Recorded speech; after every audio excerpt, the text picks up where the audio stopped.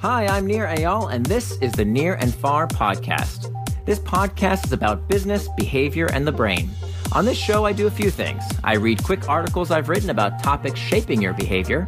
I interview authors of books I enjoy, and from time to time, I devote episodes to answering your questions. If you want to ask me a question, visit the podcast page on iTunes, go to ratings and reviews, and ask me a question by leaving a review. I promise to read it and possibly include your question in a future episode, so please, ask me anything. Now, enjoy the episode, and for more, you can always visit me at nearandfar.com.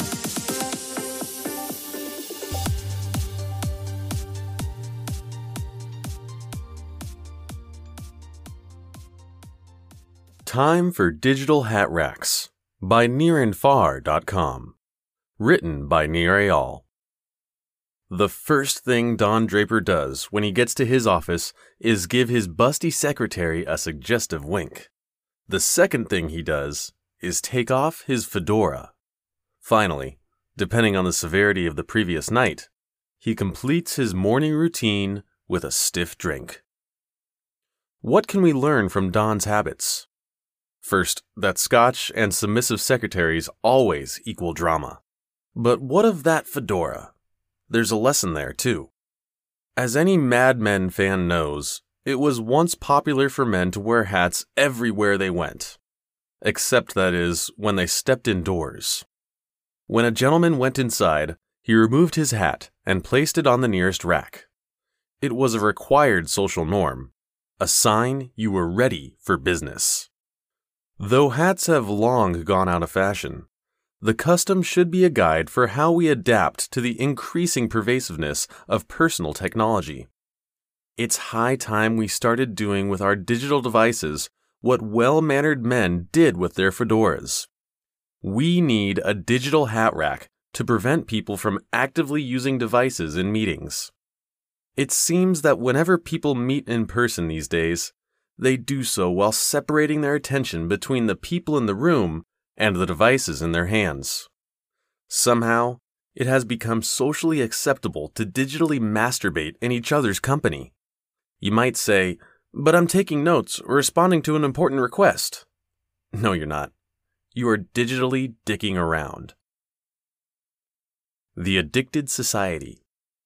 Trouble is, we've become societally addicted to using our devices at all the wrong times. To illustrate how addiction works, and to make the parallel clear, let's take a look at our friend Don. At first, Don drinks to take the edge off. Booze is the solution to ease his worried mind and perhaps conscience. As with all addictions, over time, the solution becomes the problem. Under the influence, Don makes increasingly poor decisions in his professional and personal life. To escape the stress or the real world, Don continues to imbibe, and the cycle of self-destruction continues. This makes for great television, but in the real world, it's not pretty. The Addict's Path offers lessons to why we can't stop our technological indiscretions and why we'll never be able to kick the habit. The real reason we use our phones, tablets, and laptops in meetings is to escape our reality, much as Don does, because reality is uncomfortable. Meetings can be tense, socially uncomfortable, and, very often, exceedingly boring. Meetings are hothouses of discomfort that any rational person would want to escape given the opportunity. Our technology gives us the perfect way to be there, but not. The solution is the problem. Unfortunately, by mentally teleporting through our devices, we make things worse. Like alcohol to a drunk, the solution becomes the problem. Sherry Turkle, an expert on the psychological effects of technology, observed in her book, Alone Together, students whose laptops are open in class do not do as well as others. It is reasonable to assume that digital distractions produce similar negative results in the boardroom. As numerous studies have demonstrated, we are terrible at multitasking. Our brains are awful at absorbing information when we're not paying close attention. Under the guise of getting things done, we play ping pong with our messages, sometimes to people in the same room. Of course, this only generates more emails, not better ideas. Furthermore, watching others use their devices escalates an arms race of perceived productivity. People look busy, even if they're just checking Facebook. The impression that someone else is being productive while you're not increases our stress levels as we consider our own flooded inboxes. Most corrosive, however, is the fact that less attention means worse outcomes. When people use their devices during meetings, even just for a quick sec, they rejoin the conversation aware that they may have missed something while they were mentally away. They fear revealing that they were not paying attention and tend to shut down. Thus, otherwise valid concerns and bright ideas are never discussed. Their lack of participation only serves to make the meeting less productive, less interesting, and more boring. Conveniently, to escape the discomfort of being not only bored, but also increasingly paranoid, more device usage ensues, and the cycle continues.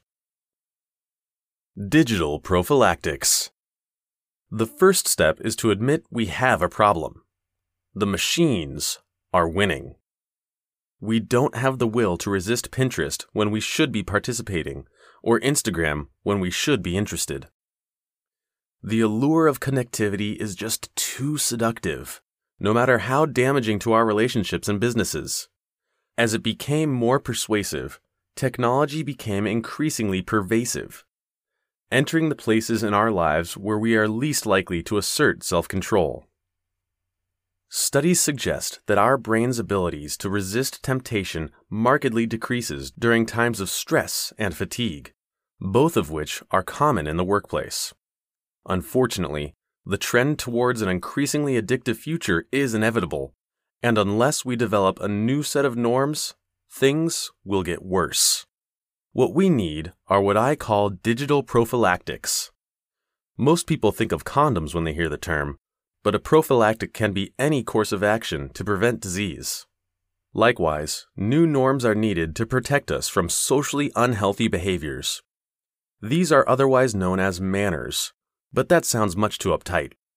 So, instead of grumbling, "Where are your manners? Put that iPhone away," perhaps we'd do better proclaiming, "Hey, we need some digital prophylactics in here." That would surely get everyone's attention. It's time for a change. Here's a proposal for establishing new customs similar to the hat rack of yesteryear. The digital hat rack. Every conference room should have a charging station just out of everyone's reach, perhaps in the center table or near the door. When people congregate, they plug in their devices on their way in just as easily as they would have hung up their hats. Of course, leaving one's phone at your desk is fine, but just in case someone reflexively picked it up, the charging station gives them a convenient and functional place to leave their devices. Now, instead of sparking the desires of others to use their device as part of the productivity arms race discussed earlier, anyone attempting to use their phone in the meeting will receive cold stares of contempt from their disconnected colleagues. As for laptops, iPads, or any other digital doodads, they're off limits too. Just as the brim of Don's fedora covered his face, screens create physical obstructions and barriers between people. They should be left outside. Okay, you can have just one. Surely there are specific exceptions based on the business, but for the most part, the only thing attendees really need in a meeting is paper, pen, and perhaps Post-its. I admit, though, that the one thing lost in a no-device meeting is the ability to record and quickly distribute notes and action items. However, I'm often surprised by how few of my clients actually record meeting minutes despite everyone in the room being on a keyboard. Perhaps people assume sending notes is unnecessary with everyone busily typing. But of course, it's a facade, and all the more reason that recording and distributing notes is a good company habit. At the start of each meeting, designate a note-taker who utilizes the one permitted machine in the room. Project the notes on a screen to ensure everyone's contributions are properly recorded. It's then the note-taker's role to distribute the meeting minutes afterwards. Worth a try.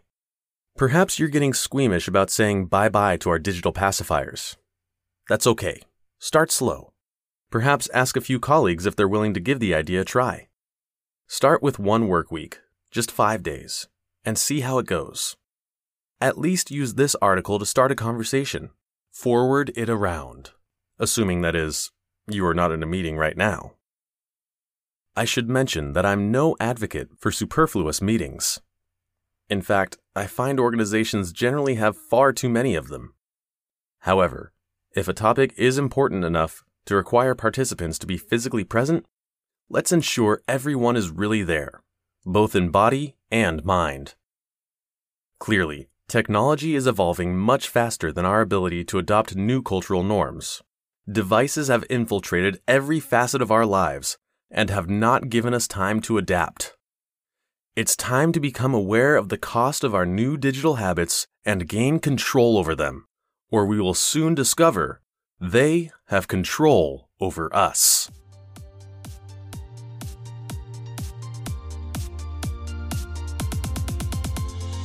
Thanks for listening to this episode of the Near and Far podcast. You can always find more at my blog, nearandfar.com. And don't forget, if you have a question you'd like me to explore in a future episode, leave me your question in the form of a review for the podcast on iTunes.